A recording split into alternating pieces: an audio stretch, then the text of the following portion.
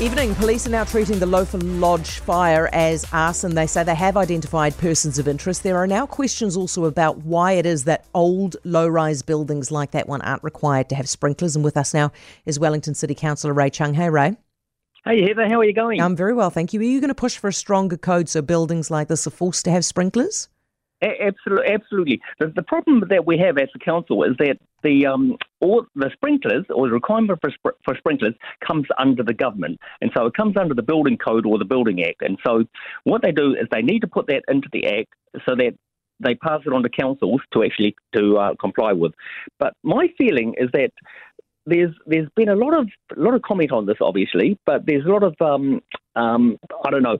People were trying to sort of lead us down different paths about what should actually happen, and what we're doing, or what we're doing as a council, and the things that we're being irresponsible about, and the things that we should actually do. So I think we need to go back and we need to say, okay, what do we actually need to do with these buildings?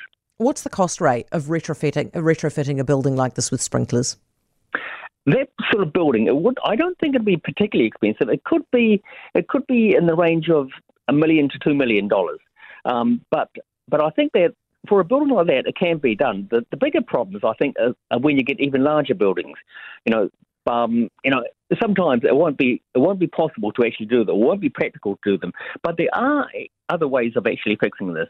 And so if the Building Act, if they change the Building Act or the Building Code to say you must have fire extinguishing systems into the building, then councils and building owners can have a choice of what they do and how they actually do it. Like if you say, say we've got, like, I've been down to the Central Park flats in Wellington and the Barclay Dallard flats, and so they're quite high buildings, and so to refit one of those would be very, very expensive, and it may not even be possible to do it because, of course, you've got to run a lot of water up throughout the whole building on every floor.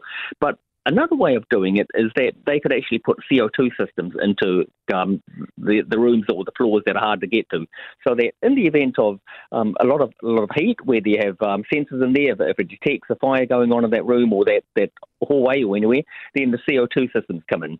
So that way you don't need, you can have canisters, you don't need to have pipes through the building. All right. Hey, Ray, thank you very much for your time. Appreciate it. Ray Chung, Wellington City Councillor.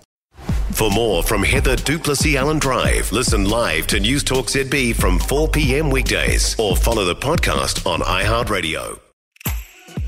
If you enjoyed this podcast, you will love our New Zealand Herald podcast, The Little Things, hosted by me, Francesca Rudkin, and my good friend Louise Airy. We focus on all the little things that you can do to make a positive impact on your life and to cut through the confusion from the health and wellness industry. Join us every Saturday to hear from the experts for all the tips and advice you need. Just search The Little Things on iHeartRadio or wherever you get your podcasts.